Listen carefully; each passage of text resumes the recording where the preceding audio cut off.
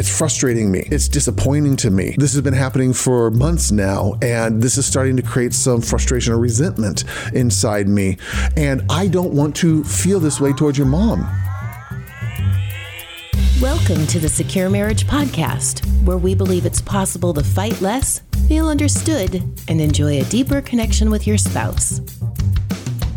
We're your hosts, Paul and Shannon Elmore, and on today's episode, how to initiate hard conversations with your husband. Well done. I thought that was going to be a tongue twister. I can't even say it. I can. How to initiate hard conversations with your husband.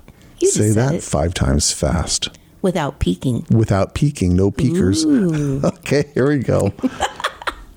So we had someone email us and had a question in regards to in-laws. In-laws. Yeah. I have the world's best in-laws, so I'm not so sure we'll be able to answer this question. Well, I think you can. And Betsy, I hope you're listening. Go ahead. Too funny. And let me see if I can just concise this down. This down? Yes, that's my own word. Thank you. That would be a Shannonism for those who are listening. We're going to concise this down. Yeah, I would like to say it's because it's a little early, but This is just normal for me.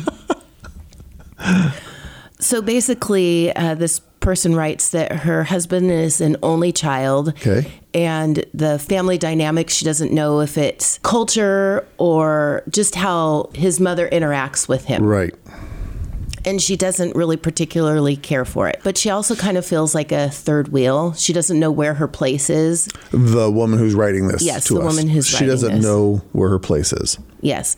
So, and now that they have kids, the mother-in-law is always giving her opinion on how they need to raise the kids and different things like that. Yeah. So really what she wants to know is there a way that she can express her frustrations and feelings to her husband, or would it be better to talk to someone, a friend or a counselor, right. And how to do that in a way that doesn't make him defensive. Got it. And so she's not putting herself and him into a difficult position. Right. And we've kind of touched on this a little bit before with you and having to figure out how to set boundaries. Right. And so I just thought that this would be a good opportunity to maybe talk about that again. I don't know that she's necessarily asking how to set boundaries or things like that, but she definitely wants to talk to her husband about it because for him, it's just normal, the dynamics that happen. But for someone who's not part of that family or hasn't grown up in that situation, it's not normal and it affects the wife. Right. And so the 2 questions I heard was, well, just what does she do with her frustration and her feelings? Does she talk to someone else or does she talk to her husband? And then if she talks to her husband, how to talk to her husband? Right. That's kind of the 2 big questions I hear around some of this. And I would suppose that she probably wants to say something to her mother-in-law too. Right. But she doesn't want to cause conflict between her husband and her mother-in-law as well. So let's answer this question very specifically and potentially frustratingly, because we're not going to talk about how she relates to her mother-in-law. We're going to leave that completely off the table in this podcast episode. We've talked about some of that before, and I can't tell you what episode number it was. So if you're looking for that, scroll through the list. Yeah, I'm not so sure, because that's just 2 very different questions. And so we're going to stick with how does she and her husband get on the same page around this? Because that's sometimes the harder trick around all of this. So let's start with the first question. Should she talk to her husband or should she talk to somebody else? The answer is yes. Exactly. It's okay. I mean, if this is becoming really frustrating, if this is discouraging, if this is confusing, it is really kind of a good idea to talk to a friend who can provide some sort of clarity around this issue, a counselor who can provide some sort of discernment or some clarity around this, someone to help you get clear as to why this is frustrating, why this is hurting, why you're hesitant to talk. It's really good to kind of understand your own motivation and your own feelings first. And sometimes you need to do that with someone who's outside of the situation, who's neutral, who's unbiased, who has no skin in the game. Right. Because they can ask the questions and not worry about getting offended, and nobody takes it personal. Exactly. So it's actually less of a this one or that one decision. It's actually more of a progression. I would actually start with someone who's outside of the situation to get clarity of your own feelings. And then once you have clarity around those feelings, now's the time to go to your husband. Because if you don't talk to your husband, if you keep it separate from him, if you don't be honest and transparent with your husband, then you're missing out on intimacy. You're missing out on vulnerability with your spouse. This will get in the way at some point, whether it's, a month from now or a year from now or 10 years from now. If you're having to keep secrets, if you're having to keep part of who you are hidden from your spouse, secrecy will always be a contaminant, always be a toxic dynamic in a relationship. Right. In addition to whatever else is already there. Yes. So absolutely, I would love for her to be able to talk to her husband. So let's assume she's already gone and had that conversation and she's got a whole bunch of clarity around her own feelings around this situation. The light bulbs have come on. She has all this revelation has happened, and now she is highly self-aware of everything that's going on within her. Okay. How would you want me to approach you? Oh, I hate when you ask me these questions. I just cringe. I can see your eyeballs get really big, like, no, don't ask me. But it's a legitimate question. Do you want me to come to you and start lecturing you? Do you want me to come to you and back up the emotional dump truck and dump it all over you? No. The best thing is to tell me, well, okay, I say this. It should be the best thing, truly and honestly, but it triggers me a little bit. So anyway, we'll just move on. The best thing is to preface it and say, prime the pump. I would love to sit down and talk with you sometime. I have some things that I'd like to share with you.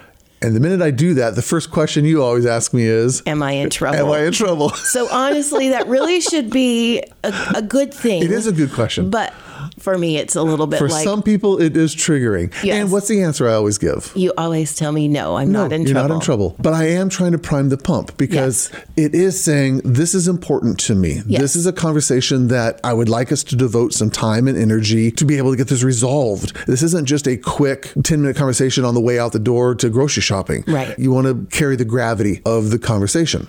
Right. And on top of that, it's so much better to, even if it does trigger me a little bit, it's so much better than just having you come up and tell it to me. And then I feel like, where's this coming from? And it's like my hair blows backwards and I feel like I've just been sucker punched. Yeah. And then the next step that you get to do, and this is what you're going to hear pretty much every podcast from Secure Marriage here, is you want to make sure that you can start the conversation and maintain the conversation in a way that does not trigger your husband's defensive brain. Right. If you come across and start to say things like, your mom's driving me crazy, she's out of her mind, she's hurtful and offensive, and a husband whose alliance is pretty strong with his mother, that's going to be very, very quick for him to be defensive. Oh yeah, nuh-uh, how dare you, blah, blah. You want to be careful to speak in a way that does not trigger a person's defensive brain. And again, you can learn how to do that by going, using curiosity. Have you noticed every time your mother comes over, when we ask her to do something one specific way, she ignores that and does it her own way? Have you noticed that? It's a question rather than an accusation. Right. And you want him to be able to go, actually, yeah, you're right. I noticed that. I would usually start with, does that bother you? What do you make of that? You're asking questions. You're being inquisitive rather than being accusatory. Mm-hmm. What do you feel about that? Why do you think that happens? And then once you give him a chance to kind of acknowledge, yes, this behavior is happening, you hear his feelings and his perspective on it. And again, this is a new question to him. He might not have an answer right away, but you can kind of dialogue around that. Then you can go, can I tell you how it makes me feel? It's frustrating me. It's disappointing to me. This has been happening for months now, and this is starting to create some frustration or resentment inside me. And I don't want to feel this way towards your mom. I want us to have a great relationship. Right. But I have to admit that this is hurtful or offensive or rude or whatever those feelings might be. Again, when you've primed that pump of saying, I want to make sure that, we have a good relationship, but I can't help these feelings. That's humanity. That's normal human emotion. Right. You can't just turn off your feelings all the time. You can't always choose your feelings. You can't always choose your behavior. Right. Again, we say that a lot on here. You can't always choose your feelings. You can always choose your behavior. Now that she's put her feelings out there, she gets to sit back and watch. And we're hoping the husband will go, man, I'm so sorry that that's how you're feeling, or I can totally understand why you feel that way. Unfortunately, some husbands go, you shouldn't feel that way. It's just my mom. Get over it. Right. And then we have a whole other conversation to have. Because it's like, actually, no, that's not a good enough answer for me. This is hurtful. And I can see, dear husband, that this is actually putting you into a difficult position because you are now stuck having to either make a decision that makes your mom feel good or make a decision that makes your wife feel good. Yeah. And it seems that there isn't an option that makes both of us feel good. And you are kind of stuck like Chuck trying to figure out who you're going to disappoint. Right. And I recognize that that is where you are sitting right now. When a wife can come to her husband and recognize that that is the place where he's sitting, rather than, how come you're always choosing her? How come you're not choosing me? Don't you love me? You've got this crappy kind of relationship with your mother and you should change. Again, defensive brain, defensive brain, defensive brain. You're always going to be triggering that defensive brain. You don't want to get in that tone. You want to be able to get him into, I recognize where you are at. And yet, do you recognize that this is hurting me? How does that make you feel? Does that affect you in some way? This is problematic for me. Right.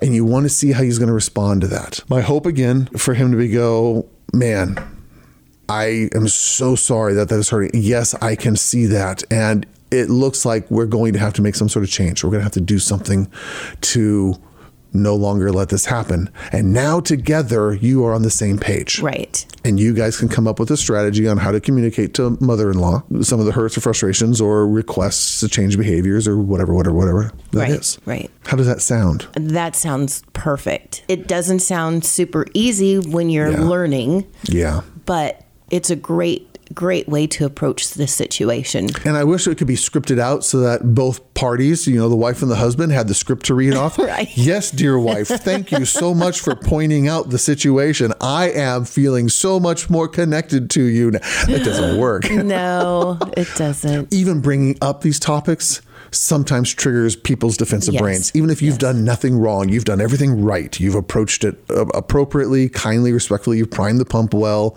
Your tone is good. Just even the idea of confrontation or the idea of conflict or the idea of disappointment will immediately trigger someone's defensive brain. And now they are not as open to listening. Right. They are more reactive or defensive in some way. And it can get kind of clunky. Difficult, yeah. But you still have to maintain your tone of not getting defensive back. And you want to know how to do that? Because we actually have a how. We have a very specific technique on how to do that. This is actually one of the tools we talk about in the relationship roadmap, which is anytime you start to see a conversation starting to go sideways, someone getting defensive, or you can feel that energy increasing in the room, or you can feel that intensity kind of creeping in, you call it timeout. It's called the timeout technique. You go, hold on, wait, hold on.